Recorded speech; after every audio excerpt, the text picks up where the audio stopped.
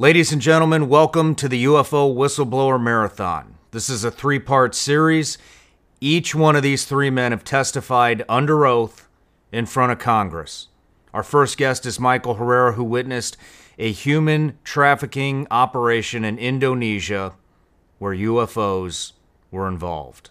If you like what you see, please like, comment, and subscribe to the channel. Leave us a review on both Spotify and Apple Podcasts.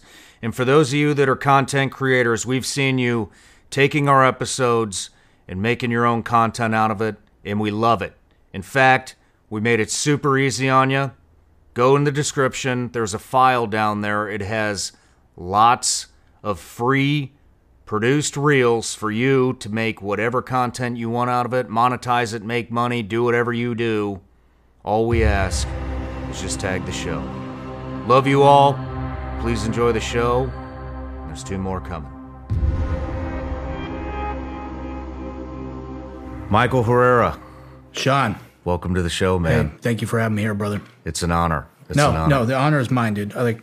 Seriously, there's so many people that are pivotal in this environment, I should say, that you've placed in this chair that have made other people uncomfortable with what they've talked about.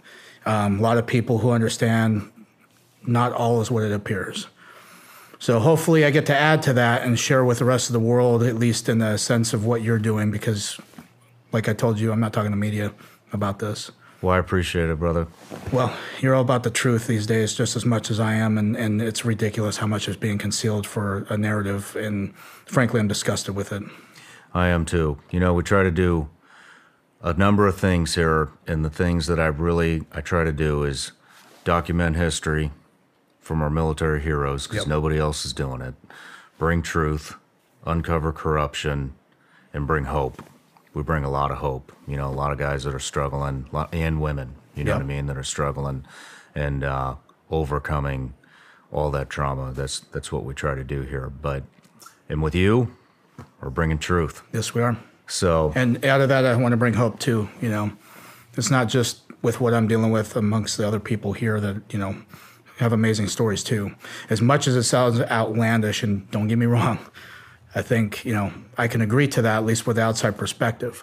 Because before my event, I was actually very skeptical on it. I'm like, oh, that doesn't exist.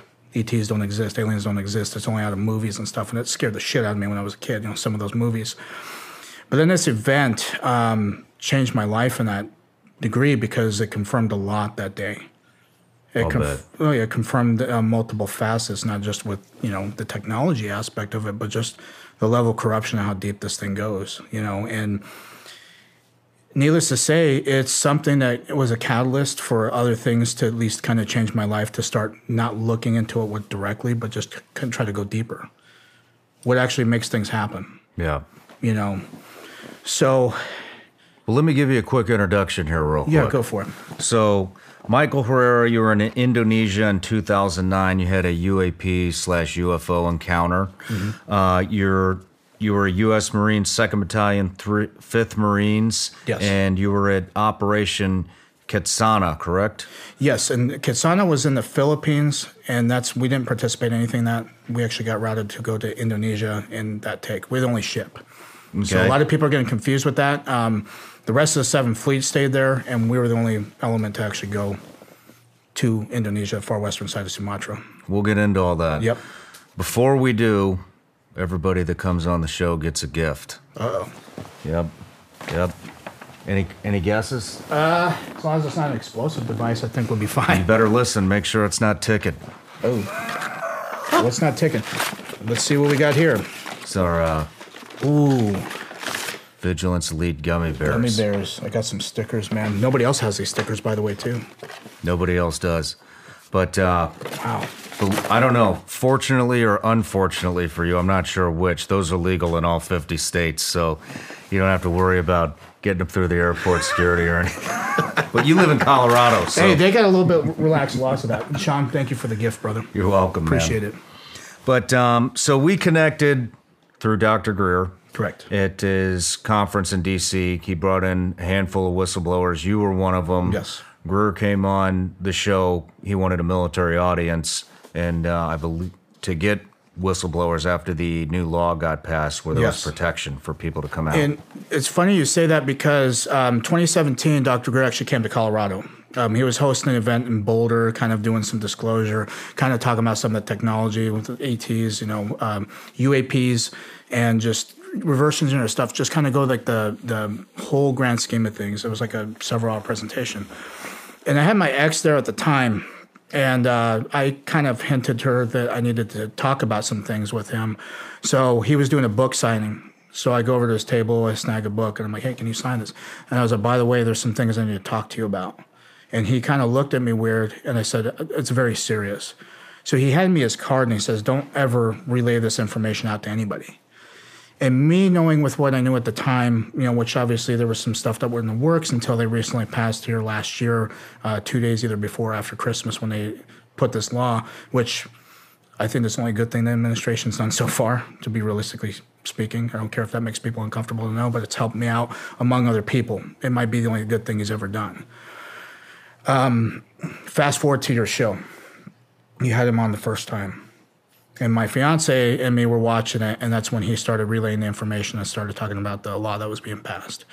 And that's when I decided to reach out to him. And he knew exactly who I was, which was great. It was like talking to a friend for a while. Now I was going to call him out of the blue, and it's just like everything just resumes back to normal. So I expressed to him, told him my story, my encounter with this and what happened. So then we arranged everything to go talk with the Senate Intelligence Committee, Congress, Senate, Pentagon, all that fun stuff. And it was a journey. It was definitely something that opened my eyes to a lot more because here I'm thinking my event was something that was more specific. But come to find out, I'm just a cog in the wheel with this whole big thing because there's other facets that I'm also confirming these guys' stories to a degree. Mm-hmm. The corruption, secret organizations that have some pull in this, and obviously some of the nasty stuff that they're doing. And there's other people down the road who are going to corroborate what I'm talking about too. I don't know who they are. Maybe some of the Marines that I encountered this with too. So I'm hoping that that's what's, at least if the message gets put out there from the show, I'm hoping that that's what it does, is it can get people to actually do something about it and not be afraid of it like I was. It was 14 years, Yeah. A lot of weight to carry, try to sweep it under, but the more you try to do that, whatever you resist persists. That's always a golden rule. That's a good point. Mm-hmm. That's a damn good point. So just a quick synopsis here. You responded to a 7.6 magnitude earthquake and a tsunami hit in western Indonesia. Only your crew was routed to that location to provide support. Indonesia has a large terrorist population. The Marine crew was armed and tasked to provide security along with medical equipment and food supplies. But Correct. It was just your unit. Yes. Which there was 5 of you, correct? Yes, there was. And so they ended up choosing the Marines out of my unit, at least in the company, to go out. So it's not like every single Marine in the company was able to do this. They just handpicked people to go on these sticks of 6 Marines. So originally it was supposed to be more of like a deterrence, but also overwatch protection, so that way these helos can drop the supplies. The logistics groups that were a part of it can then render aid or whatever it is to the local population there. Was it volunteer or were you hand-selected? Hand-selected. Okay. Or voluntold, I should say. Okay, voluntold. Good way to put it. Yep. And I'm just curious, what are you hoping to accomplish by coming out? I want other people who have witnessed similar things or are part of certain things that are very controversial but end up being true to come out and understand that what's going on is not acceptable. And this is just a facet of corruption. It may not be the political corruption that's coming out now that people are witnessing with their own eyes. People call them conspiracy theories. What I'm hoping to achieve is to get other people on board to understand that the government supports what we're doing because they were in the dark about this too. And now they're coming out and they're actually putting the hammer down. Recent bills have been passing as far as the legislation through the Senate Intelligence Committee saying that these corporations have to give the goods here in 6 months or else there's going to be some consequences they're going to face either through the judicial system, which obviously the government's got a lot of weight with that. The other aspect of it too is that they're going to ban these companies from doing contracting work for the government, which means they're going to lose billions of dollars. They're going to go broke. So I'm hoping that they actually comply with this measure because, one, this technology is going to help benefit humanity as a whole. Not in a militaristic sense because that's just foolish. It's more to help out humanity because now everybody's going to be on the same level technology-wise. I think the common ground here and the narrative with that is you're hearing people come out, at least in the mainstream media, is trying to talk about ETs being evil. My event had nothing to do with ETs. And there's some misconstrued concepts that are going about. The technology may have came from ETs at one point, and that's what we witnessed. But we witnessed much more of a sinister plot with this, that they're using it. For people who don't know, 2009 during this operation, that's why we're responding, obviously with the humanitarian nature of this, because 31st Marine Expeditionary Unit, that's mainly what the expertise is, at least as far as Marines go. It's not really combat operations for the most part, even though Indonesia, among other parts in that world, are large networks for terrorists and insurgents. So having that expertise of going in and try to help people, I think is also good to us because it teaches you the balance of it. Instead of being a war fighter, you actually get to help people. Instead of launching bullets at people, you're still helping people in a different cause. You still get to be heroes for people, which is great. So totally incidental as far as our encounter. When we went onto the slope, because we had our LZ, it was a hasty LZ, and they're dropping supplies. They have, a bunch of stuff, and it's other helos too. They're just kind of forming a perimeter on the city, dropping Marines here. You could provide overwatch. Now, the only thing that's unsettling with this is the fact that they never gave us any comms. You know as well as I do how risky that is. You didn't have any comms? We didn't have any comms. Interesting. So the Marine that was with me, that was a higher rank than me, was very pissed off about it because he was a Fallujah Marine, so he went through a lot of shit. Yeah. And one of those things, I remember him kept telling me, he's like, if everything ends up going to shit, and you look at me and if I'm fine, it means that you're going to be fine. And I remember him telling us all that in the stick, and he's a good Marine. He's a very outstanding guy. I learned a lot from him during my time in. And I thought about that concept, but then he started picking things apart too. And he wasn't very comfortable with that. But luckily the thing is that we were still relatively, close enough to the LZ. Because when the bird was supposed to land, because obviously they were coming in, dropping the supplies, and they'd bank off. The last one that would come down would land. That's when we'd basically run to the helo, 300 meters. You're in good shape, and you have an average combat load, 120 rounds, so to speak, with an M16A4 and a Camelback. Not really much, so you can make that trek relatively quick. But they also have security on those birds, too. With the flight crew, with the gunners on the sides, they had 50s on them. So if there is some opposition, they're going to meet with those on top of us engaging them. So we were positioned near the slope. It wasn't like a steep grade or anything, but it was enough to obscure what was going on the other side that we had no idea what was going on. So we got, naturally you want to take the high ground so you have observation of everything. And this is when we came across this operation. And it was something that stuck out like a sore thumb because here you have terrain that is a jungle terrain, very green vegetation, things like that. And then you have something that's sticking out right in the middle of an opening. And it looks very odd. It's something that's, I'll remember till the rest of my life. To the day that I leave this earth, I'm going to remember seeing that. And it's just imprisoned up here. I had a camera with me. It was a Panasonic cheap camera. It had kind of like, ancient compared to what you got set up in the studio, But it was enough at least because it was part of stuff that I've never did a humanitarian assistance before. Mm-hmm. So I was taking videos of them dropping stuff off, things like that, until we trekked up to this point. Was taking some pictures because it's a place you would never really ever go to, at least the real part of Indonesia. It's not like Bali or Surabaya where it's like touristy stuff. Yeah. This is where it's actual culture, people. You're actually seeing reality here. So it's stuff that I kind of wanted to document and just say, I was a part of this. I can look back and say, I remember that. But then looking north past that slope and seeing that down, and I took some video and some pictures of that.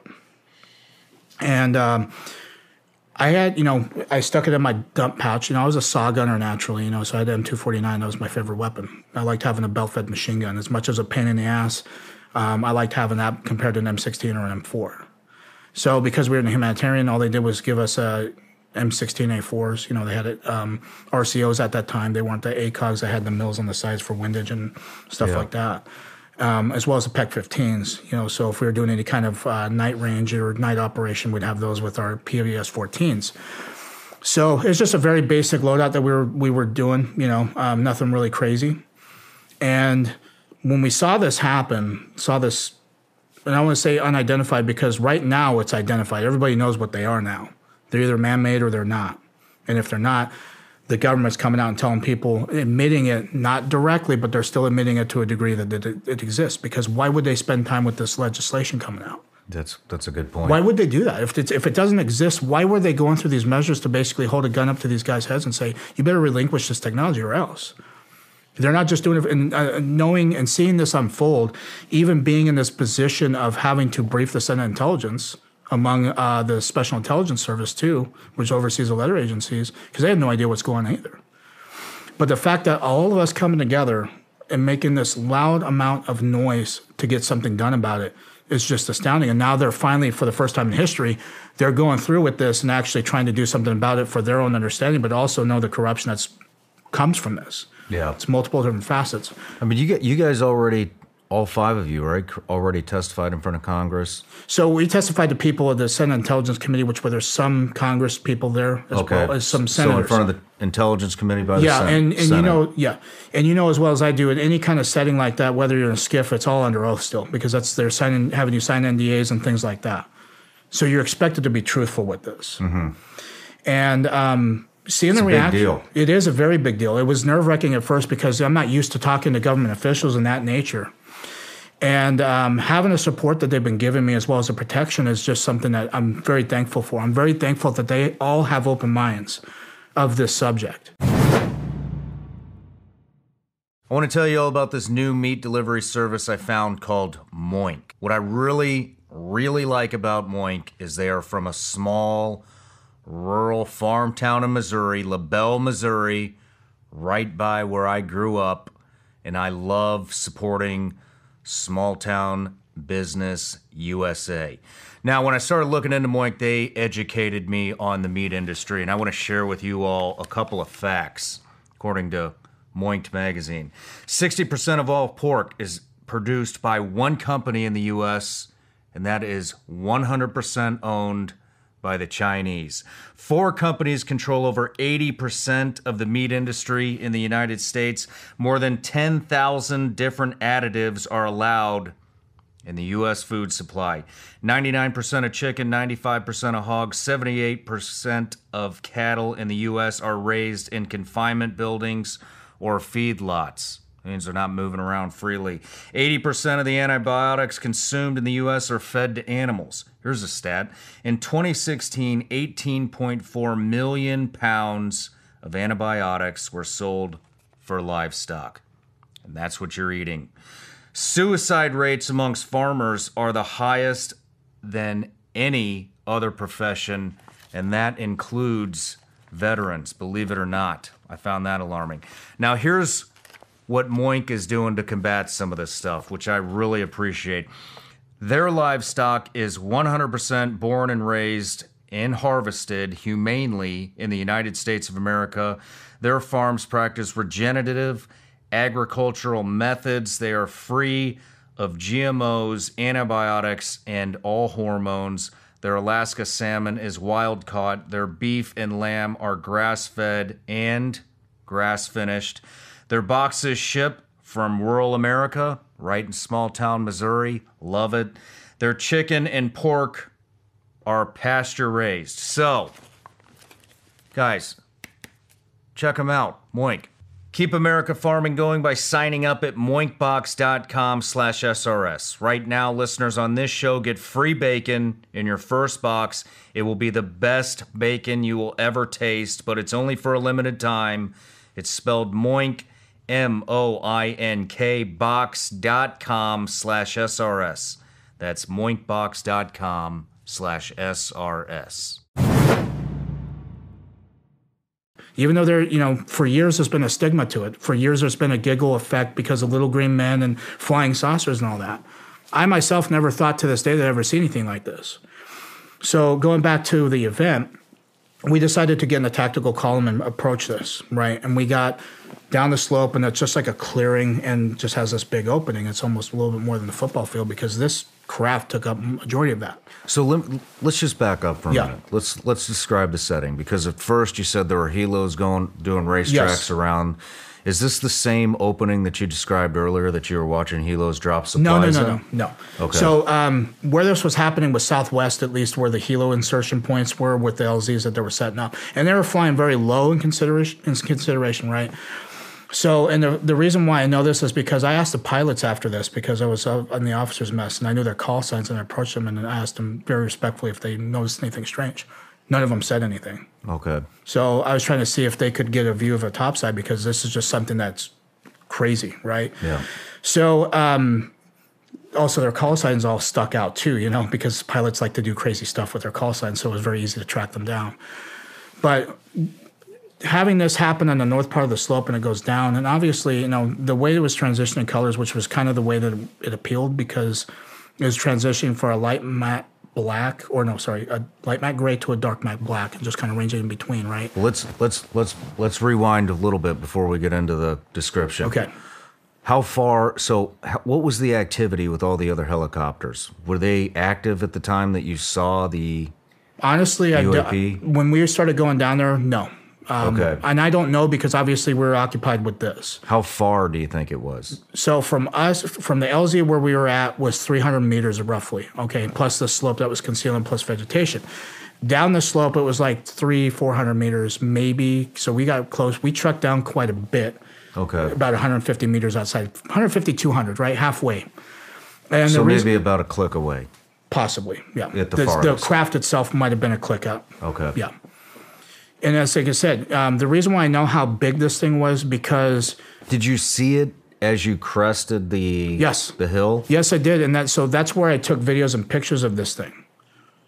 That's how I was able to see it, because, you know, taking pictures of the chaos going behind and everything. You see in the rubble, burning buildings, flooding, and all that kind of stuff.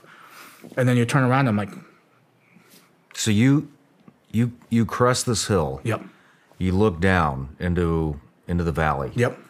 And there's a clearing. There's a clearing with a UAP. Yes. Just sitting there. Sitting there, hovering. rotating clockwise, yep. And that's in transition, this color spectrum I was telling you too. And that's why it's something that stuck out. It's not a building, you know. It's not something that you're used to seeing. Maybe topside it could have looked like a building or something that, you know, I don't know. I don't have that perspective. I wasn't a pilot or anything. But I can tell you from our point of view, it's something that it looked very unnatural and abnormal. And that's what got our curiosity to go investigate this. Now, normally, because we would have had comms, you're damn right we'd have called it in. Report something suspicious. Maybe get some eyes on a helo, get a hold of their call signs, and try to do them fly around, and they never did. And obviously, we didn't have comms to do it, but they were more occupied with what was going on behind us. So when we trekked down and got around 150 to 200 meters from it, you know, and this is an opening. By the way, there's no tactical advantage being in this situation, because you don't have cover. It's jungle. You have concealment, but this kind of concealment with vegetation is not bulletproof. Mm-hmm. So when we trekked up close, and we were attack column, so obviously you have points here, right, each Marine. So you have visuals of the sides. Somebody has point and somebody has the rear. And all of a sudden we're enveloped by this military force I still to this day don't know who they are. And How close did you get? To the craft? To the craft. Roughly 200 meters, 150, 200. Did you get to the bottom of the hill? Yes. So you could see, so you saw the top of it, and then you could see underneath of it. And underneath of it had this platform that was on the ground that was separate from this craft hovering. And it was very weird to see, and I was like, okay, I don't know if that's kind of like a cement pad or something. I don't know if it was like a helo pad or anything like that at first, but then started seeing how the material kind of looked very similar to what the craft was. It's like, well, that's separate. So you have something that's on the ground, stationary, and then you have something that's up top, and it's just rotating in a clockwise position. So right when we got close to it, at least 150, 200 meters out, then all of a sudden we were engaged, at least not in a hostile manner, at least, not gunfire or firefight or anything like that. But the way that these guys moved was so fluid, it was so still, it was very, very, very smooth. And it kind of indicated to me, after thinking about it for several years, is that these guys had done it for a while because of how smooth this operation was. Mm-hmm. So when we were in a tactical column going towards the center of this thing, they actually came from the flanks, but it was more of a diagonal, like a corner of the room, so to speak, right? For them, at a tactical advantage, they have interlocking fields of fire on every single person, and they had a team of 8, right? And the gear that they had was black OTV vests. They had black camouflage utilities. What you're saying is there would have been no They were professionals. Yes, there would have been yes. no Mexican standoff where if they fired, they're shooting into their other squad. They had perfect angles. Yes, they did. To where both sides could engage you. Yes. Team of four. So it was like a fire team element. Without worrying about a blue on blue situation. Exactly. Okay. So, with that being said, because as they approached us, you hear the safeties flip off. Now, your attention to detail, when you're seeing this kind of stuff, your sensors are very heightened, so you can pick up. I know you've been a combat veteran, you know all about that. Your heightened sense of awareness is going through astronomical changes. Hypervigilant. Yes. So you can hear stuff a lot clearer. And that's when you kind of picked up the hum that this object was doing along with these guys flipping their safeties off, especially M4s. It's very distinct sound. Anybody in this room who's held M4s and has shot them, M16s, things like that, it's very distinct sound to flipping it off. So we kind of knew, and they started yelling at us. They were like, you're not supposed to fucking be here. What the fuck are you guys doing here? Who the fuck are you with? So they knew they were using the kind of lingo that we were using too, especially in the military. So it made me think that at some point these guys actually were uniformed military at one point. Any accents? Not accents. It's just like American dialects, how you and I were talking. At one point they said they were going to smoke us. They could throw us out of a helicopter. It's very easy to get lost in the jungle out here. They kept saying stuff like that. So after they enveloped us, they all pretty much got in line. They told us to put our weapons, so we all got in line as well. And we had our hands up. We had our weapons slung.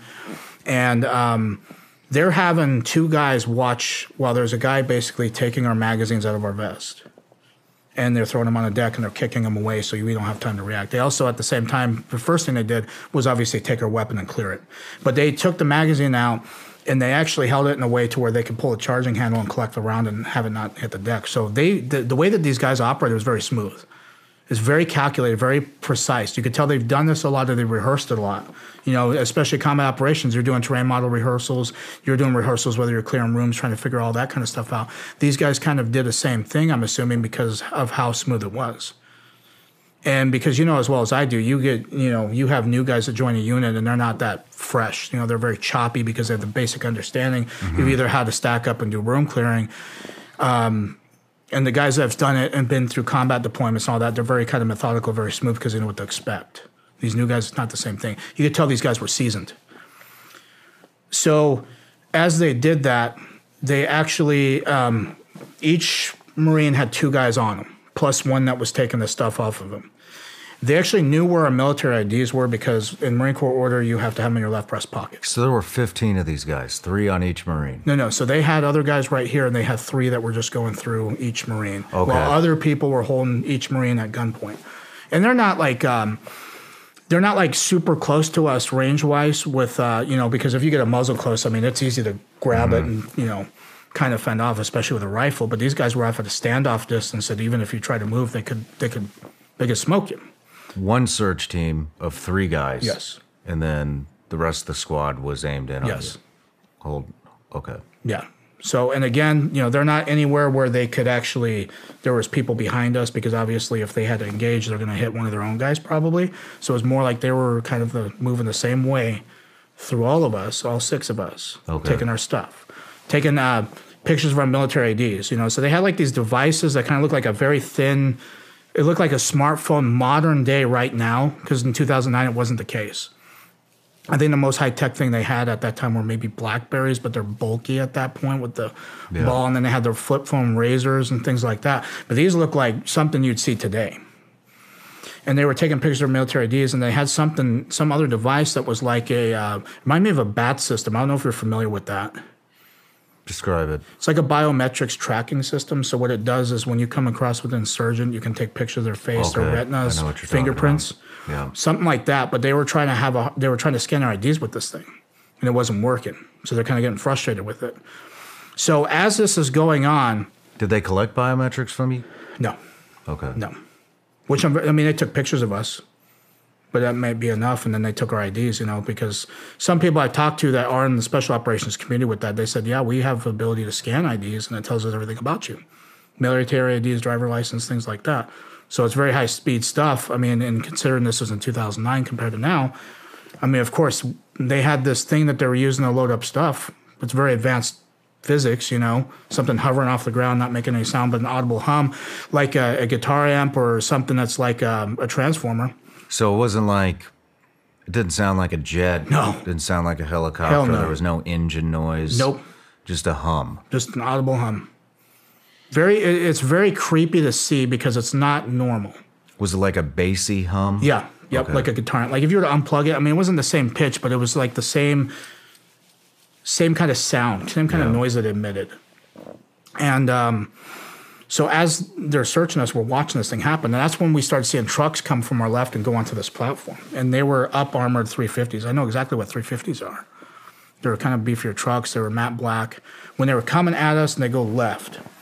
And I was glancing between what was going on in front of us with these guys, and then all of a sudden glancing over to what was going on behind them. And that's when I started seeing the key details of this thing. Like it had like a scale pattern on it, kind of like an octagonal, because the craft itself was like an octagonal shape where you could see points. Had a pyramid structure on top that was black, and you can see the shadowing of it as it rotated. But it was rotating very slow. And then it had like these vents on every single corner on the middle part of these the panels anyway. There was like a Vanta black. It was like a dark black that would like absorb light. Very weird. What do you mean by that? A dark black that would absorb light? So if you're ever familiar with the BMW, they painted Vanta black. It was like a very super dark black. It's not like a reflective material at all. The matte black? Yeah, but very, very, very, even darker than matte black. Okay. Like you can shine a light at it and it won't even illuminate.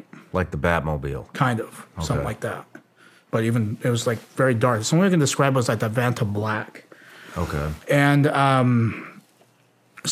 when you mean absorb light, you're saying if I shine a laser on it, you might not even see the laser. Correct. Or it would be very dull. Correct. Okay. Something like that.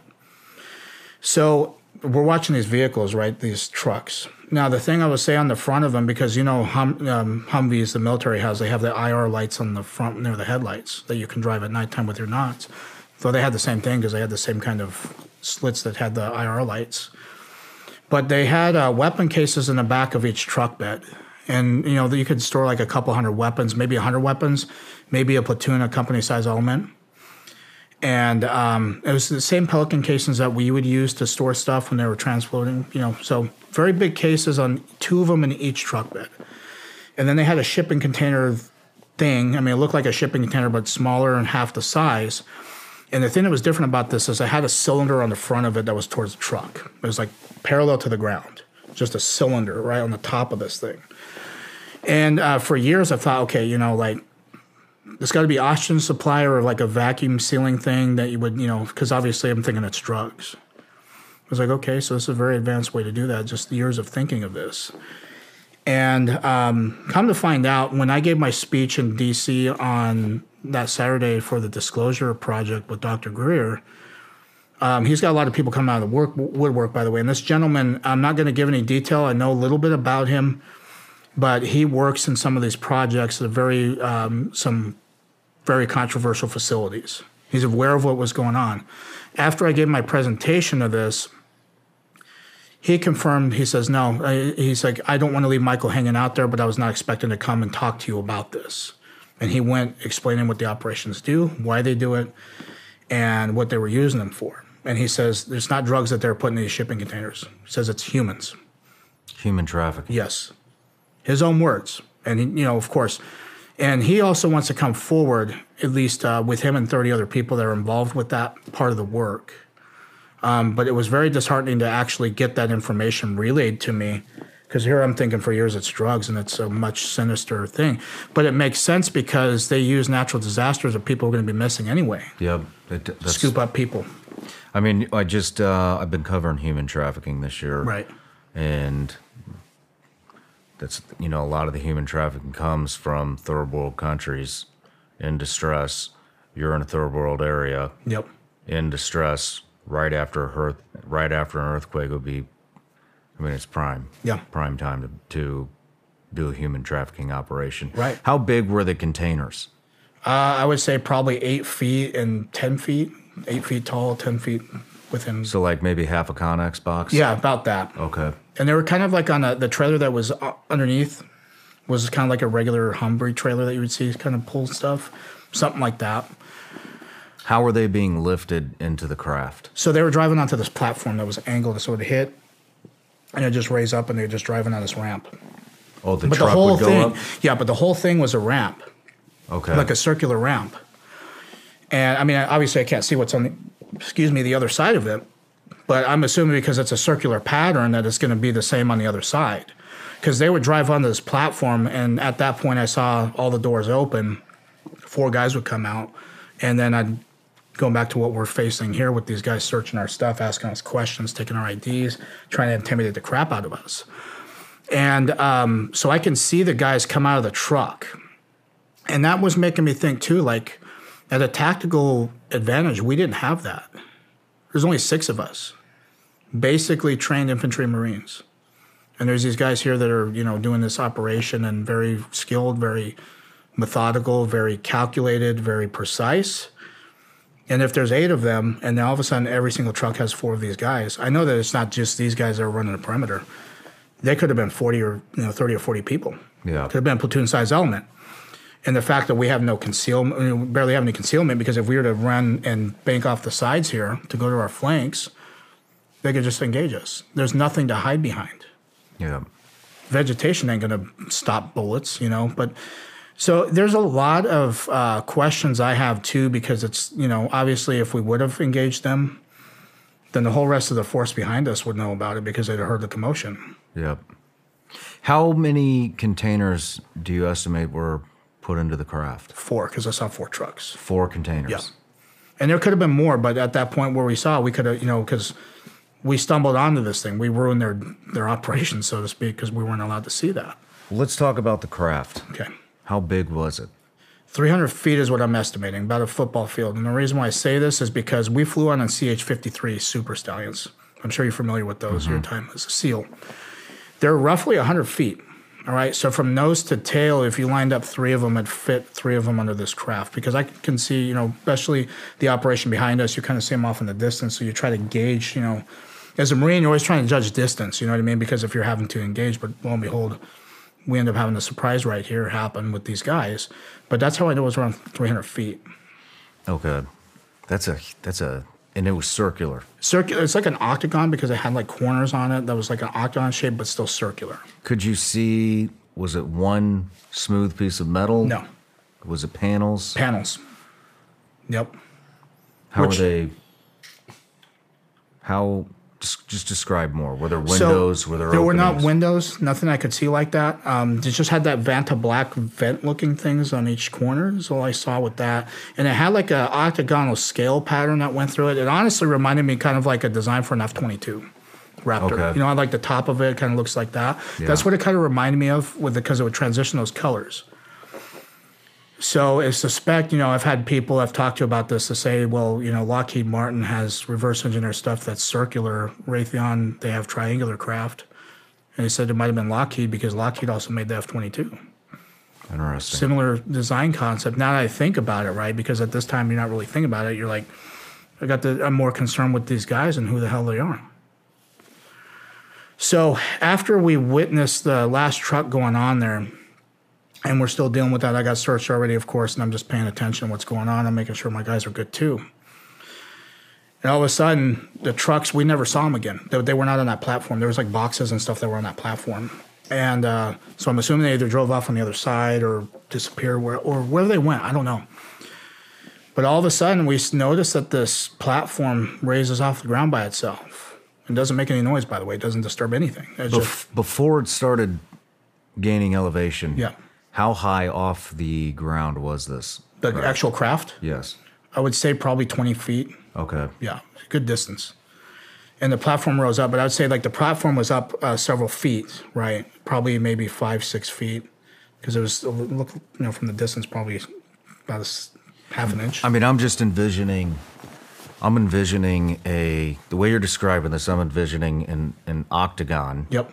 Rotating clockwise with a drop ramp similar to maybe something you would see on the back of a C-130, C-17, but circular. But circular and separate. There's no cables. There's no... Okay. Yeah. Was the ramp attached to the craft? No. So there was just an opening. There was just an opening. Like the bottom part of the craft, was what I'm assuming, because that's where I saw it lift up and go into. It was like the bottom part. It was like the floor itself was like the platform, and they were just rolled up, right? But at the same time, the top part leveled a little bit and went down to meet with this. And as that happened, you start to see it rise up past the tree line. And it's not like it's super fast and just rapid. It's just like kind of slow. As that's going on, the rotation has not changed. The audible hum has not changed. But it's not like somebody hit the gas and you hear a different Yeah, it's nothing like noise. that. It's just constant. Okay.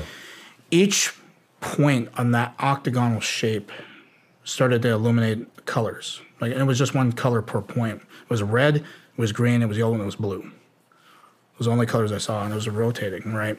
As soon as it got to the top of the tree line, like cleared the trees, this thing shot off to the left. And to the left was the ocean, by the way. It was just going west. How far to the left was the ocean? Probably a good mile and a half, maybe. That's it? Yeah. So you're right on the coastline. Yeah. Okay.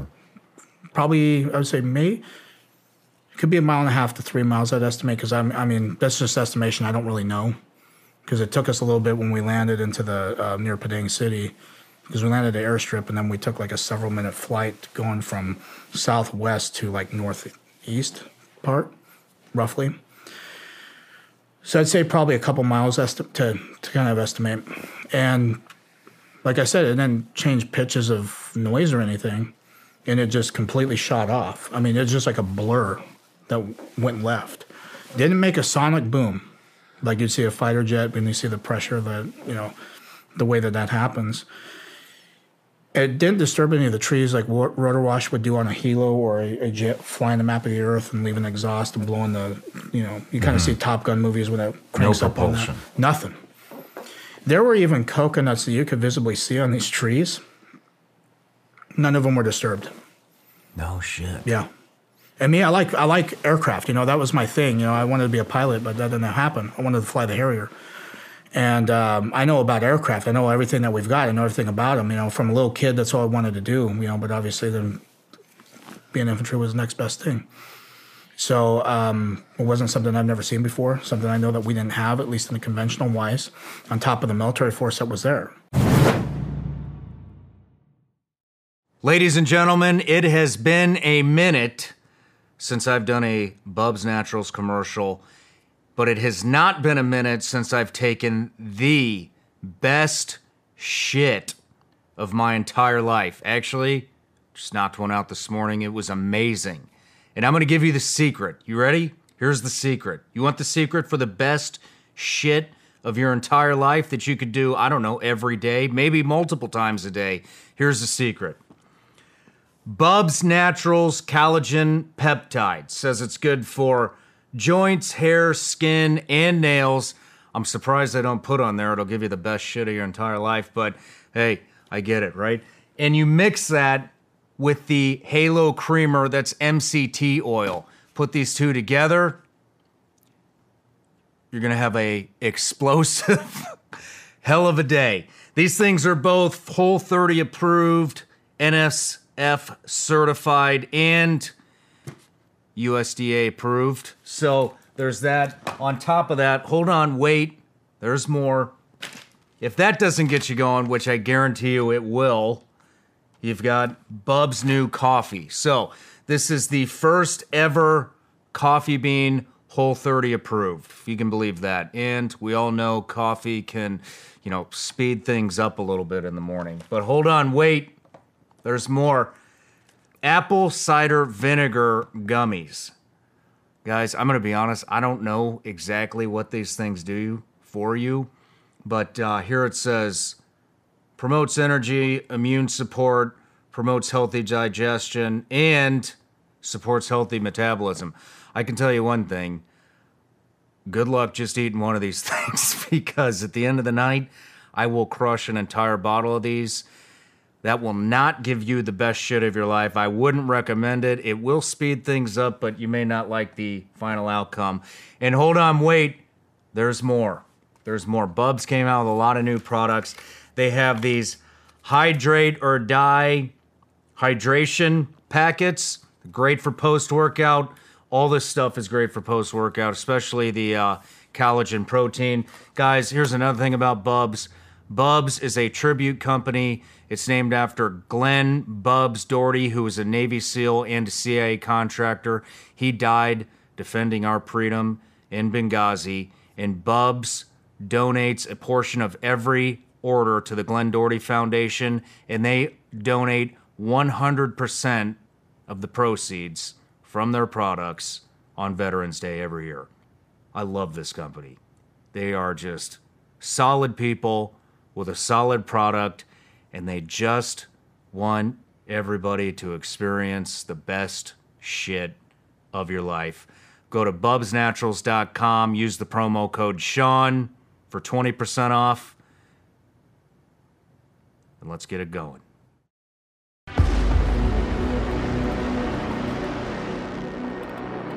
We're all hooked up, ready to go.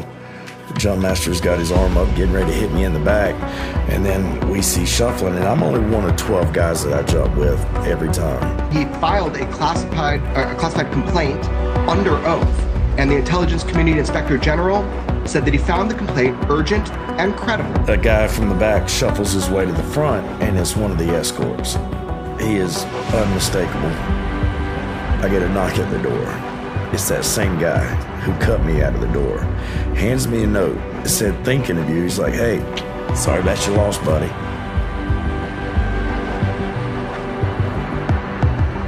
I think it gives weight to a lot of the people that have come forward and talked about having direct first-hand experience. To me, it just felt like somebody looking you dead in the eye and said, I can touch you anytime I want. Well, when was the assassination attempt? So we go inside. Meet another escort in there. Take us to this freight elevator. One of the guys looks at my dad and is saying to both of us, keep your head down, your eyes on the heels of the man in front of you, or you'll be shot. What could somebody threaten you with to make you turn your back on your own child?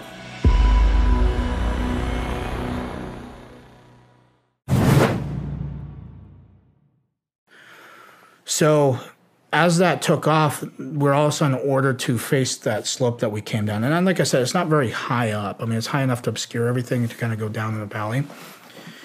And so as we turn around, I'm like, fuck. They're going to do it.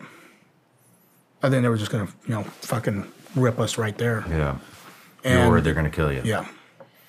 I mean, it's like... Before we get to that... Yeah. When you saw this thing take off, I mean, do you have any estimation of speed? Have you seen anything? I mean, was it faster than anything you've seen before? Yeah. Was it a normal speed? No, it was faster. It was the fastest thing I've ever seen. It was, I would say, probably 4,000 or 5,000 miles an hour. I mean, it was instantaneous. It was just like it left a blur. Okay. Like a jet screaming by going as fast as it possibly could, you can still make the shape of it and still lock your eyes onto it as it's going. There's no way in hell you could lock your eyes onto this thing as it's moving. That's how fast it was. Okay. And eyesight, something moving, your eyes are naturally going to pick up that motion. And this didn't do that. I mean, it was just like, it just left a very fast blur. And like I said, I've never seen anything like that. The way that it moved, the way that it didn't make any sound, completely, didn't change pitch of the hum or anything like that. Did it go at an upward angle? Was it a straight line? It just looked like a straight line from what I could see. You know what I mean? It wasn't like it went up in the sky or anything. It was just like went over the trees and was gone.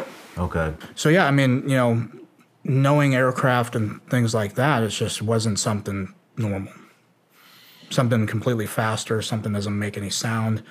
I mean, radar signature, I have no idea. But there's theories that maybe the design of it could not reflect radar signals. I mean, I don't know how that go. I'm not, I don't work in that project or anything like that, but it's just something that's very odd to see. Very, very alarming. Did the lights stay on as it took off? Yep. But you couldn't even see the blurs of lights even. It was just this black blur that just left. Damn. Yeah.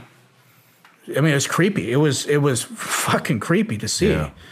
And, of course, we're like dumbfounded because you've never seen anything like this. And this is like some Hollywood shit, make the ships from Independence Day look like a joke, with how fast this thing was. So It was very, very, very weird to see that. And like I said, as we were ordered to turn towards the slope that we came down, and that's when I thought it was it. I thought they were going to smoke us, and they kept saying that, we can kill you right now. They're as this is going on, they're talking shit. They're looking at us. They're taking pictures. They're doing, everything that they're trying to do to clear us. So as we turn this, and all of a sudden, I see a sling pass over my head. I'm like, oh, fuck, they're going to strangle me. But that wasn't the case. They actually tightened it so well that when they placed it, and it's crossbody, and obviously the buttstock of the rifle is up on the right shoulder, and the muzzle's kind of more towards your left. And they tightened the sling so well that if you try to get it off, it's going to struggle, right? And they started putting the magazines in, and they put all 6 of them in our vest, but they put it in a way that wasn't tactile. They put them like right side up where you can see the brass, right? Because brass to the grass is usually what we always train our Marines to do. So you just take it out, pop it in, boom, right? And they did in the case it would be tactical. It wouldn't be a tactical advantage to do that. So by the time you get your weapon off, try to put a magazine in and charge it, you're already going to get smoked. Yeah. So you were standing up when they did this? Yes. Yep. And when I saw that sling come over, I was like, fuck, I thought they were going to strangle me. Were they talking to you as they were doing this? Yes. That's when they were saying they're going to, smoke us. They're going to kill us. They could shoot us, leave us here to die, stuff like that. Why do you think they were doing? It sounds like they were taunting almost. They were, and I think my personal opinion is I think they really wanted to kill us. But if they made any, because they didn't have suppressors, they had M4 A4s, they had like the high speed setup, they had actual ACOGs, they had the honeycombs on them, they had the PEC 16s, which is a step up from what we had. They had steel magazines. Their weapons were like they were brand new. Do they have nods? No. They had ball caps, though. Ball caps? Yep. They had no insignias, nothing that would signify what their rank was, nothing that would signify what branch if they were. There's nothing to identify. And, law enforcement agencies will typically try to be uniform with all black, so you can't really identify who they are specifically. And it's like how these guys were doing the same thing. Because I know in AOs, at least where you have friendlies, you want to identify who's what, because that's how you're going to coordinate between everybody, if who's friendly and who's not. So if you're having to do anything like airstrikes, close air support, CASEVACs, you know what to say and what they look like. Paint the picture for what you're getting into to provide other people that intel. And these guys were just uniform black, ball caps, and it's just, it's very obvious that these guys didn't want to be identified, but they had American dialects, they had American lingo similar to what Marines would use, or at least military. So that's why my suspicion is I think that these guys at one point were uniform military, and maybe they got swept into this program, whatever it is. Could you see their faces? I did. Three of the guys had facial hair, right? Kind of stubble. Some of them kind of not really long beards, but like an operator look, you know what I mean? Yeah. Rest of the guys didn't. Some of them had kind of blonde hair, at least that you can see from right here. Some of them had like black hair, and then just regular white complexion. Some of them had blue eyes, some of them had brown eyes, and I think one guy that I saw had, he was the one that was mainly focused in on us as we were getting searched. And you can see he had kind of like grayish blue eyes. So I don't know what military force. Obviously it's not conventional. Yeah. Because, the question, if they ever come out and if they decide to ever do this and say, yeah, I was there, it was these guys, I would have a question. The question would be, why did you let us go? Or what were you guys thinking? Or why were you guys doing this, for the matter? Because this isn't something that, me consciously, there's a lot of things, especially finding out that this happens to do with human trafficking. Morally, I could never do that. Yeah. That's a touchy subject for me. They might not know. Yeah. And that's just it, too. They could have. Maybe the guys in the trucks were more of the darker side of things that were doing the hands-on, and these guys were securities. There's so many theories with this. I've seen some flack on Reddit about this. And you got all these armchair quarterbacks like, oh, I wouldn't have surrendered my weapon. Oh, yeah? So you get pulled over by a cop. And he's got his gun drawn in because, there's some people that's their interaction with police because they're known to be violent people. The cop is not going to take any chances. They're going to pull out their sidearm and they're going to approach the vehicle like this, tell you to get the fuck out, right? Are you going to chance anything if this guy is shooting you if he's holding you at gunpoint? No. No, you got kids. You got a wife. You got a bunch of stuff to live for. I know these Marines had the same thing. But it's always these people who are going to talk this shit who are not there. Because I know for a fact that I'm here today talking to you about this. I was here, talking to the Pentagon and talking to all these other people about this to testify to them and tell them what happened. And I'm glad that, I'd rather get the flack than to have to sit there and actually, whatever story they would have spun up to say that, maybe one Marine got PTSD or something, decided to kill his own squad and then kill himself. Mm-hmm. I mean, whatever they would have spun it to be. If these guys have this kind of technology and these resources, they can do anything. Yeah. They're above the law, clearly. So as they gave us our stuff back and we're going up this slope, they're still talking shit. They're still saying, we could kill you. Don't fucking look back or we're going to smoke you. So as soon as we went over the top and all of a sudden we didn't, they weren't pursuing us and we fucking hightailed it. We ran down this fucking slope, trying not to trip over shit, go to the LZ, and there were still helicopters flying. They were flying relatively low with the shipments that they had that were attached, and then they were landing, dropping the stuff off, and then they were taking off, right? And they were just coming and going back and forth. There was a gunnery sergeant there that was not in my unit. I think he was attached to the ship. It might have been kind of like their logistical support unit or whatever it is because I know each ship has a logistical support for Marines, right, that are on the ship, either active security, whatever it is. There was a gunnery sergeant there, and he was like fucking pissed because we showed back up and we weren't supposed to. And then we had our weapons, so what were we conditioned for? We tried to play dumb, so obviously we kind of like set up a perimeter and then we adjusted ourselves. Some of my guys, they'd help us get our stuff unslung and then we'd load it back up and act like everything was normal, but I can tell everybody's faces were like, what the fuck? Very, very concerning stuff. And here's the thing, though. If stuff is still going on to this day, which I'm sure it is, because if they're, come to find out, and I know you probably know this, human trafficking is the biggest revenue generator for these guys, for these organizations. Second's drugs, third is weapons. So if they're hitting all three, and obviously they're not going to want to give up their operations being known for that because it's illegal. It's not going to sit very well in the public eye. A lot of people have children. I personally don't have kids, but I know you as a dad would not fucking stand for that kind of shit. Yeah. Because then you have the thought in your head that it's going to be my kids are going to end up like this. That potentially could. And it's not a very comfortable thing people realize.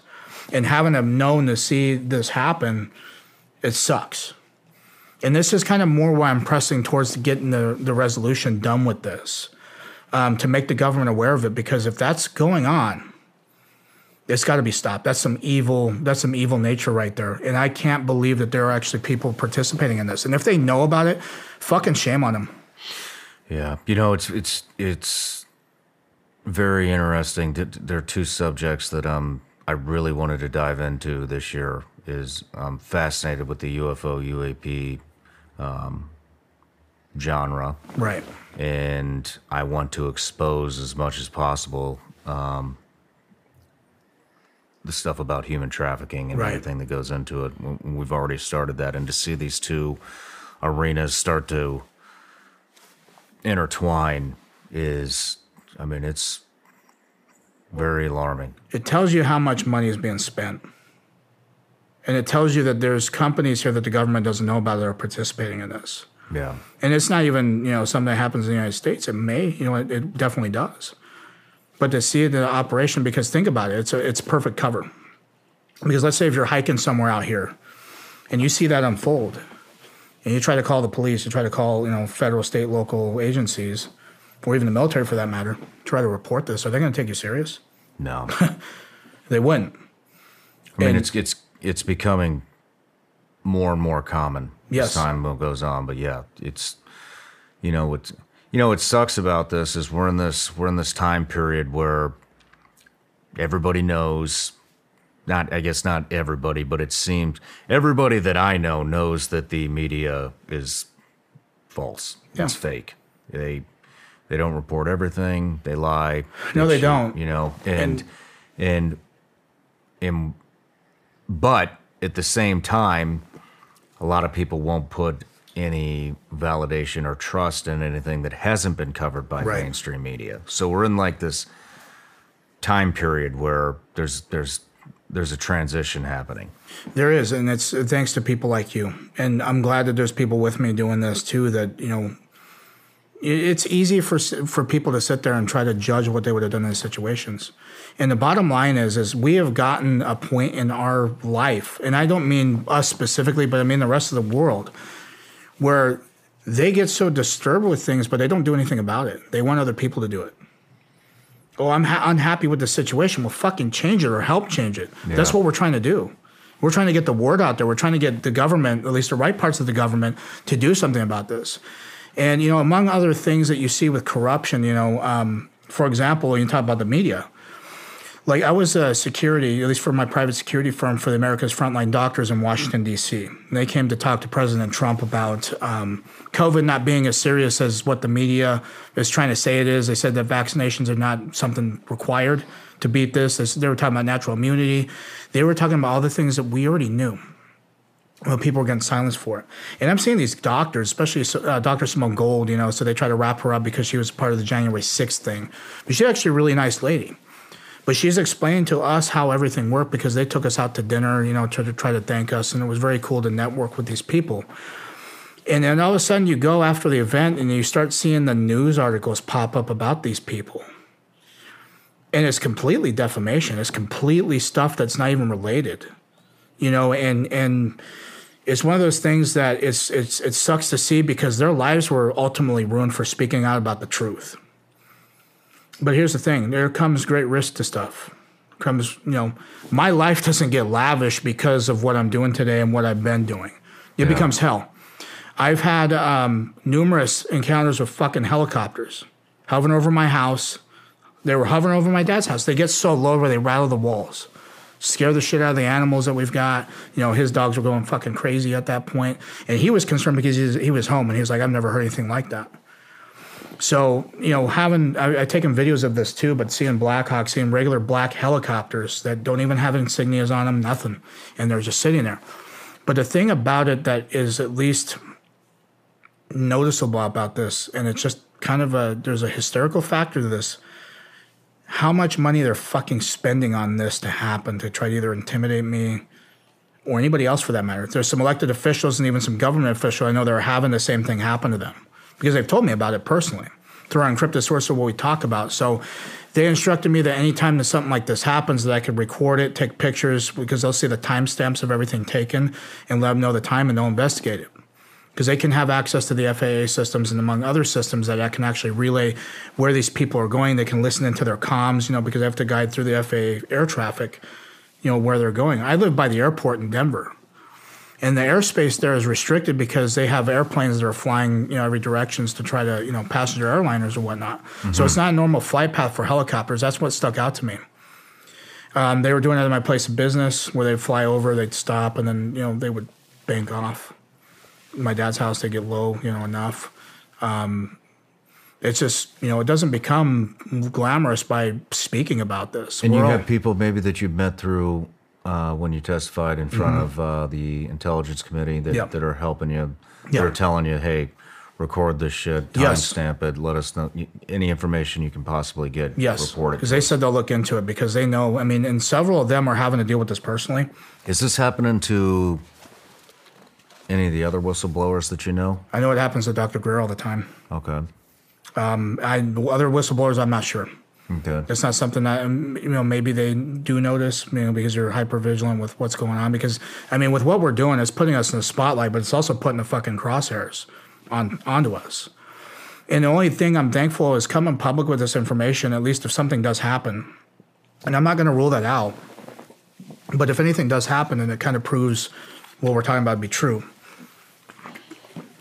And the reason being is because they would not be going through these measures to try to intimidate for no reason. Yeah. We're keeping people up at night because of what we're talking about, and that needs to happen. Yeah. So, you know, and I even told these government officials when I had my meetings, I'm like, first and foremost, you guys need to understand something. I am in the right state of mind to do this. I don't feel like harming myself. I don't feel like, you know, because everybody makes the joke that Epstein didn't kill himself. No way in shape or form related to that, right? And so the same goes here. Like I have no means to harm myself. So if anything happens, it's not from me. Well, thanks for saying that. Well, yeah, I mean, that needs to be on record, and people need to understand that, because if something does, it's not because I turned a gun on myself or anything like this. Specifically, I'm going to talk about something. El Toro, Marine Corps Air Station El Toro. I'm sure you're familiar with that. It was out in California.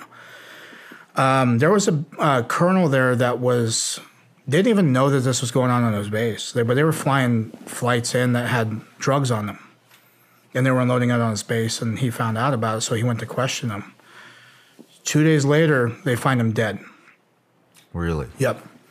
Is this on record anywhere? Yes, it is. You can Google this information. Put Marine Corps Colonel suicide, El Toro. Okay. You can pull this out. Anybody of these viewers can do that too. The family thought it was very alarming because the circumstances. So they did a second opinion for an autopsy. And they said that there was extreme blunt force trauma to his head, which killed him.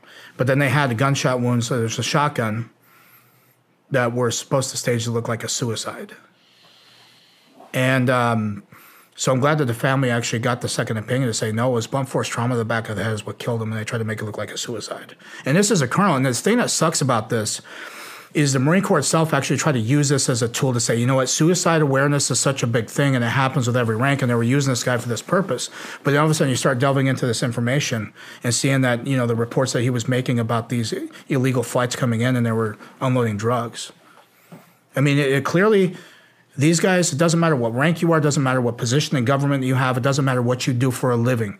If you're going against what they're exposing what they're doing, they're going to get you. So if something does happen, I'm just putting it out there that it's not from my own doing. I don't fucking piss anybody up. Maybe in the business world to a degree, but it's not enough for them to sit there and do something like that. And I'm glad that I have a private security firm where I've got some guys who look out for my best interests and they know what I'm doing. So they've got my back, realistically speaking. And, and that's the thing, too, is any other whistleblowers who are, because I urge other people to come out.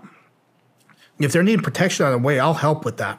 I'll orchestrate. But, too, the other thing is, too, coming out in the fashion that we did was the best because now the right people in the government know. So it's almost like having a pit bull that's one to rip you to fucking shreds, but you have this fence that's between you and this pit bull. Mm-hmm.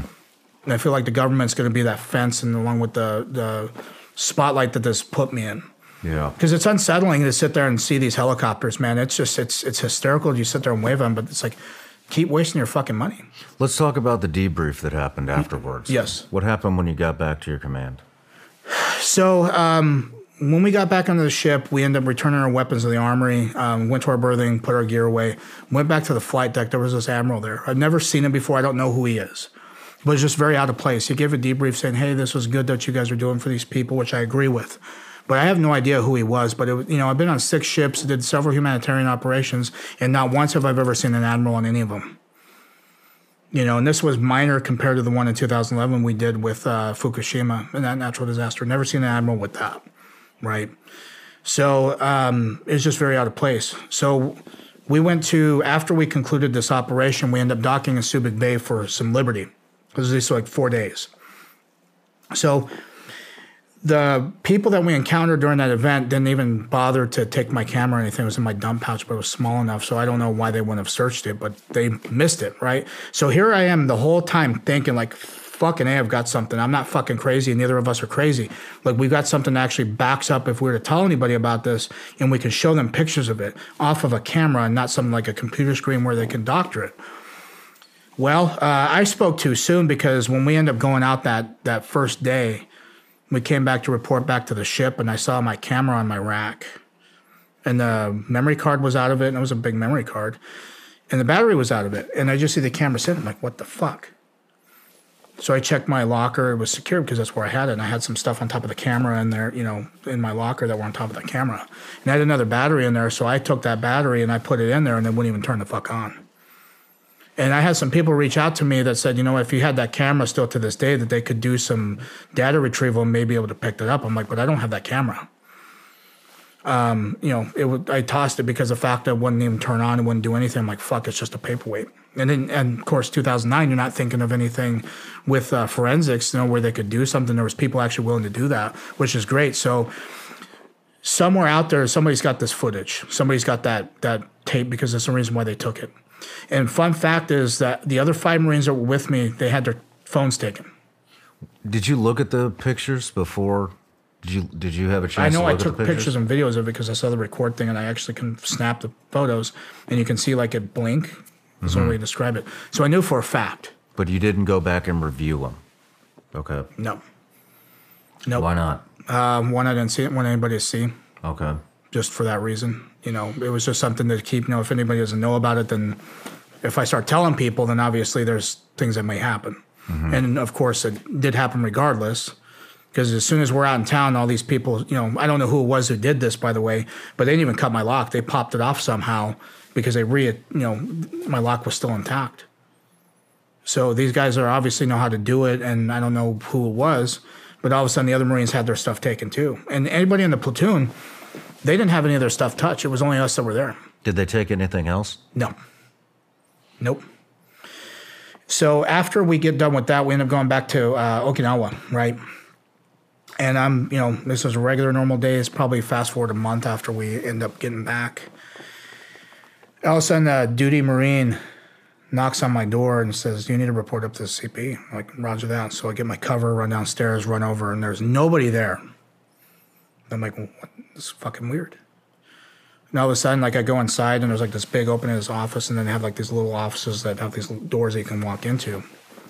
So all of a sudden, I'm greeted by somebody in Air Force dress blues, and he didn't have a cover on, but he had salt and pepper hair, white complexion, older gentleman. He didn't have a name tag on his uniform, which, come to find out, Air Force regulation states that you have to have a name tag on your uniforms. Marine Corps, we don't do that unless it's our camouflage or if you're a drill instructor or some kind of instructor or some sort of billet that requires you to do that. So he calls me over, and I go over, give him the proper greeting of the day, and then he tells me, go ahead and sit down over here in this office. So I sit down, and he doesn't even bother to sit down. He just says, you, though? Wasn't the other 5 Marines? No, they end up having the same thing happen, but this guy did it separately. It's all individual? Yes. Okay. It wasn't all together. So he told us, again, with what you guys saw, you're not allowed to report this. You're not allowed to talk about it to your family, not to your chain of command. I don't care if a general even asks you. You can go to prison for this. You could be executed. And if you want to chance that, by all means, but you need to sign this. So I take the paper and I look at it, and it's a non-disclosure agreement. The only 2 things I can recall to this day is that it said TSSCI and it said Indonesia. There's the only things I could recall. But I skimmed through it and I fucking signed it because here I am thinking, okay, we're just going to forget about this whole fucking ordeal. And yet this is getting thrown in our face, and here's somebody threatening our fucking lives here with, imprisonment, death, things like that, if we're to talk about this. Did you ask him any questions? I tried to ask him who he was, and he didn't say anything.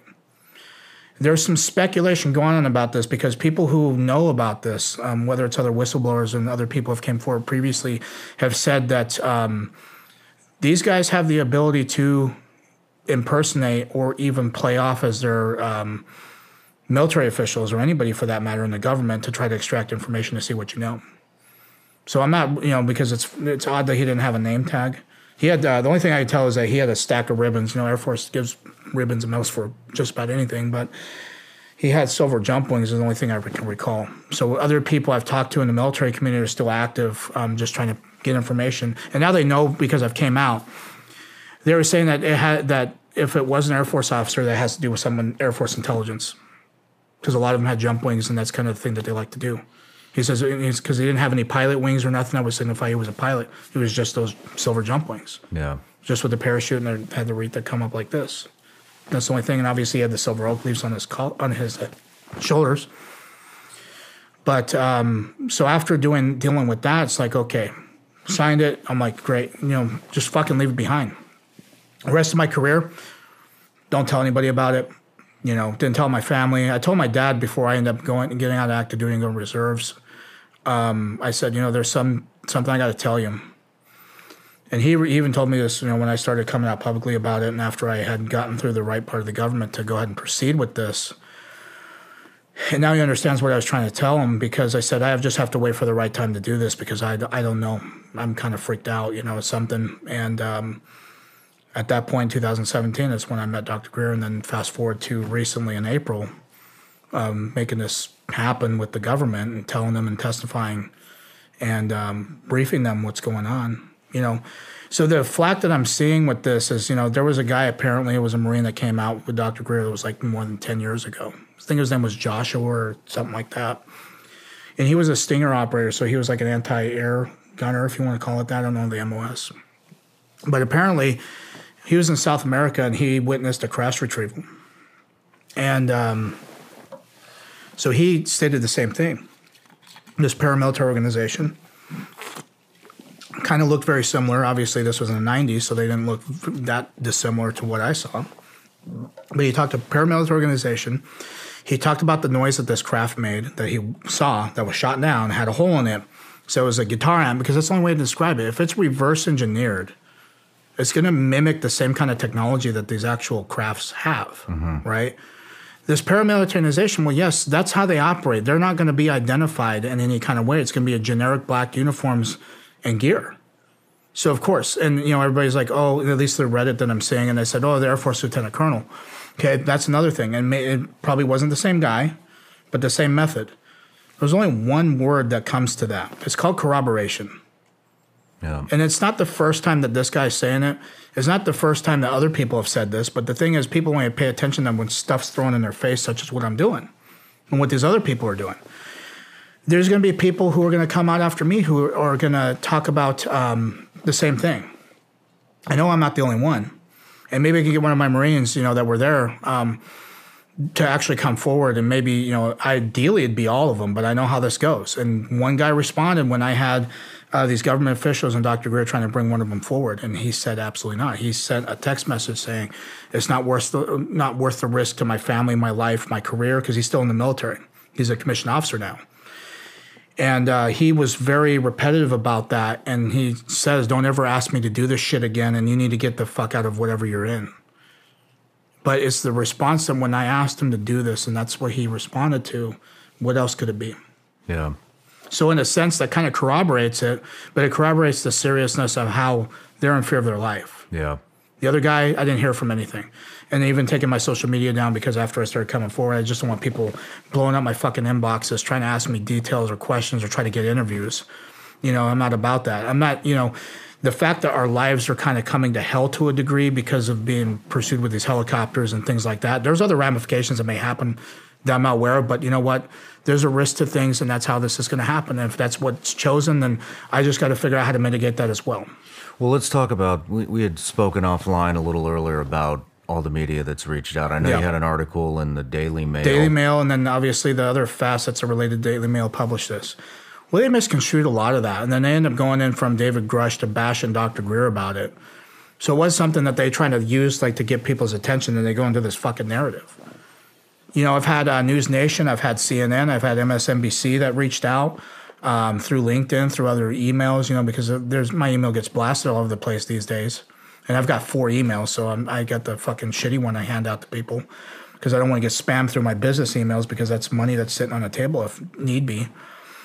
And I decline every single one of them because I know that they're going to push this false narrative. The false narratives that they're evil ETs, and this is what David Grush is pushing now, saying that, they're malevolent and he's seen ETs die or he's heard ETs kill people and things like that. Well, first and foremost, if there is a species of extraterrestrial that's out there and they happen to be fucking malevolent, it's not wise to shoot their shit down or kill any of them because guess what? They're highly advanced. Yeah. If they can make this kind of stuff, imagine what they can do if they weaponize it. So it's something that, this needs to stop because all it's doing is just it's just portraying fear out to people. Yeah. They did this with COVID. You see the response of that. If people are still living this way, living like COVID exists to this day, which it probably does, but it's not nearly as damaging as what people are saying. Yeah, it wasn't as bad as was hyped up. No, it wasn't. And you still have people fucking afraid of their lives. And this is the thing that is sad to see that. So this whole, now that people are thinking about this going on, now that all of a sudden worst case is going to happen. It's just this whole fear being portrayed in the media to try to scare the shit out of people, either get ratings or try to get people tuned in their networks is just ridiculous. Yeah. It's more, it's more of a personal game for them because they get money off of views. So now that you've set the record straight, do you think you'll go on any of these media outlets? No. No? I'm not looking to get fucking famous from this dude. Yeah. I just want to get this information out. This ain't gonna, I've had people try to approach me with book deals and shit like that. I'm like, get the fuck out of here. This has nothing to do with trying to get money. This is trying to make sure that, and I'm not trying to convince the public here. And I'm getting that on record too. This isn't trying to convince the fucking public that this is real.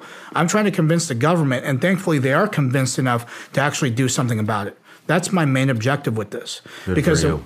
when they come out and they start talking about the bills that they're talking about, legislations, because of people like me standing up, along with other whistleblowers coming out and talking about the same kind of corroboration, that there's man-made stuff going on, that there's nefarious activities going on behind the scenes that nobody knows about, and they're making money illegally, and they're murdering or killing people doing it. I'm glad you're doing it. I'm glad too, man. Takes a and lot of it courage. scares the shit out of me. I wake up every day unsure like what the fuck's going to happen, but that's why you had to take it day by day. And at the end of the day, there's people looking out for me, which is great, in the government and spiritually as well. Good. You know, and that's where I'm going to thrive with this, because guess what?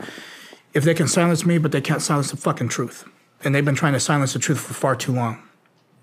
And it needs to stop. And there's anybody, whistleblowers too, this is the thing I'm going to urge. Anybody who has any information with this, whether they witnessed similar things with this, whether, you know, you're in the opposite spectrum. If you're anybody who's working in these programs, I know there's people who are listening to your show about this, by the way, who are probably on that side of the coin. Fucking man up and come the fuck out. Yeah. You got to stop the bullshit. And anybody who knows about this, well, guess what? If you know the truth and you're not revealing it, then you're complicit to it too. So I'm urging, get a hold of me. I mean, I'll throw my email if you can put that link in. And most of all, get a hold of Dr. Greer. I'll put that link in there. Okay. But yeah, Dr. Greer, I mean, he's been a good resource, and people need to understand, just like you understand with this. He is basically a sounding board for all of us who have coming forward. And all he's doing is relaying information that he knows from people. He's got a strict vetting process with this. I know people are going to attest to that as whistleblowers. The fact is, he's not just going to take anybody's word because, yeah, somebody said something, right? I talked to him. I just interviewed him, Right. as you know. Oh, yeah. And I asked him, how did he decipher who the bullshitters are from the real ones? And we went into that because I think that's extremely important. Yes, it is. You know, And it's the not, vetting he's just not taking anybody's word for it. Yeah. I mean, he asked me repeatedly, you know, in law enforcement especially, you know, the tactics they use is they ask the similar questions, and especially the meeting I had with the Pentagon and all these other agencies, it's like they ask the same thing because they do interrogations on a daily basis. Mm-hmm. But the fact is, my story is not going to fucking change. The way that I'm doing details is not going to change. My simple task with this is just to tell people what happened. Good. That's it. I'm not trying to gain profit. I don't want to be fucking famous. The only thing if I'm going to be famous for this, the only thing I want to be famous for is, oh, that's the guy that fucking stood up and wasn't afraid to do it. And he got the truth out there. Good for you. If I can fucking live with that, perfect by all means. Well, Michael, I know it takes a lot of courage to do what you're doing, man. And I commend you for it. And it's an honor to have you in here. Well, Shawn, thank you, man. And what you're doing on your networks, your podcasts, your YouTube, I mean, you have a big audience. And I hope, you know, I got people trying to poke holes. Go for it. I don't give a fuck what they think. They weren't fucking there with me. They weren't there with my Marines. They want to talk shit. Go for it. I got one last question. Yeah. If you could say anything to the other 5 Marines that were on the ground with you that day, because they might be watching, what would you say to them? Don't fucking leave me hanging, guys. Don't leave me hanging. You know, we're family. We're fucking brothers. We went through this shit. You know, and I get that you got family. I get that you got kids. I got, you know, moving on. But fuck, man. I mean, you see what I'm trying to do with this. And I'm just trying to get the truth. You know, I hope that they do. And if I can get them to come out and at least understand that, you know, yeah, there may be some aspects that are uncomfortable, you know, with what I'm having to deal with, but it's just the reality of things. It's not pretty. But if you got the fucking balls to do it, you know, I don't have kids, you know, me, I still got a lot to lose at the end of the day. And I know they do too. But the fact is, I'm just sick and tired of people bitching about things and not doing anything about it. Me too. And it's all a bunch of talk in this fucking world. It's all a bunch of talk. That's all I see on social media. That's why I'm glad I'm off of that. You know what I mean? That's why I'm glad I'm off, because guess what? I don't get to see that anymore. I get to focus on what I'm trying to do. And for me, having people reach out to me that have open minds and are like, you know what, I actually heard about something like this happening in Vietnam. Or they like, I heard about this happening in 2004. And then there's people who are coming out that are participating in these operations unknowingly because they think the constitutionality of it's legal. And it's not. And that's why this is happening, because these people think that at the end of the day, they're doing something that's oversought. And they don't know that degree. It's very compartmentalized, as you know, being a CIA. You know, they only know what they're told. And they only know what they're briefed on, and what they're allowed to have access to depends on what they're doing. That's how they keep it secret. Yes, they do. And not everybody's going to know that. So I hope that anybody who's in those industries understands that, if there's anything that seems off, don't approach it how the guy that was at the Pentagon that talked about U.S. forces being involved in Ukraine. I'm sure you heard about that because you saw FBI HRT raid his house and took him into custody. And he's probably going to sit in prison for the rest of his life because of revealing classified information on these platforms. Yeah. I'm not doing that. And these guys that are with me that are doing this, they're not doing it either. And the thing is because he did it that way means it's illegal because it's classified material to a degree. It may be illegal, but he screwed that up. Now, the way that we approached it was because we contacted the government and said, hey, this is what I know. This is what I was subject to. And they were, of course, because I approached it in the right way, they're going to reward you with the protection, with the law that they passed to make sure that you are well protected, regardless of what happens in an illegal fashion. So these other whistleblowers need to understand that. So they can come forward. They're going to have the same protections. That's why I can paint them a picture and tell them what to expect. I can point them in the direction of who they need to talk to. And just the humanity needs to understand that this false narrative that's going to be portrayed in the media, such as alien invasions and stuff like that, it's been planned since the 50s. There's documentations talking about this. As far as SAIC or Science Applications International Corporation talks about the stagecraft. Honestly, if you're somebody who's such a high developed species or something like that, it's like walking by ants. Yeah. Are you going to fuck with them? No, you're just like, there's fucking ants. They just walk by. I think like the same thing that they do with us. Yeah. Why are they going to fucking try to fuck with us? But the same thing, we all of a sudden start shooting them down and then reverse engineering their stuff and then trying to weaponize it, and then we're using it against each other for nefarious activities, trying to use fucking, these advanced projects to do very illegal, very dangerous stuff. It blows my mind how much this goes down. Yeah. My goal is just to hopefully get this fucking changed. Well, I hope it does. Me too, buddy. We'll be praying for you. Thank you. Cheers.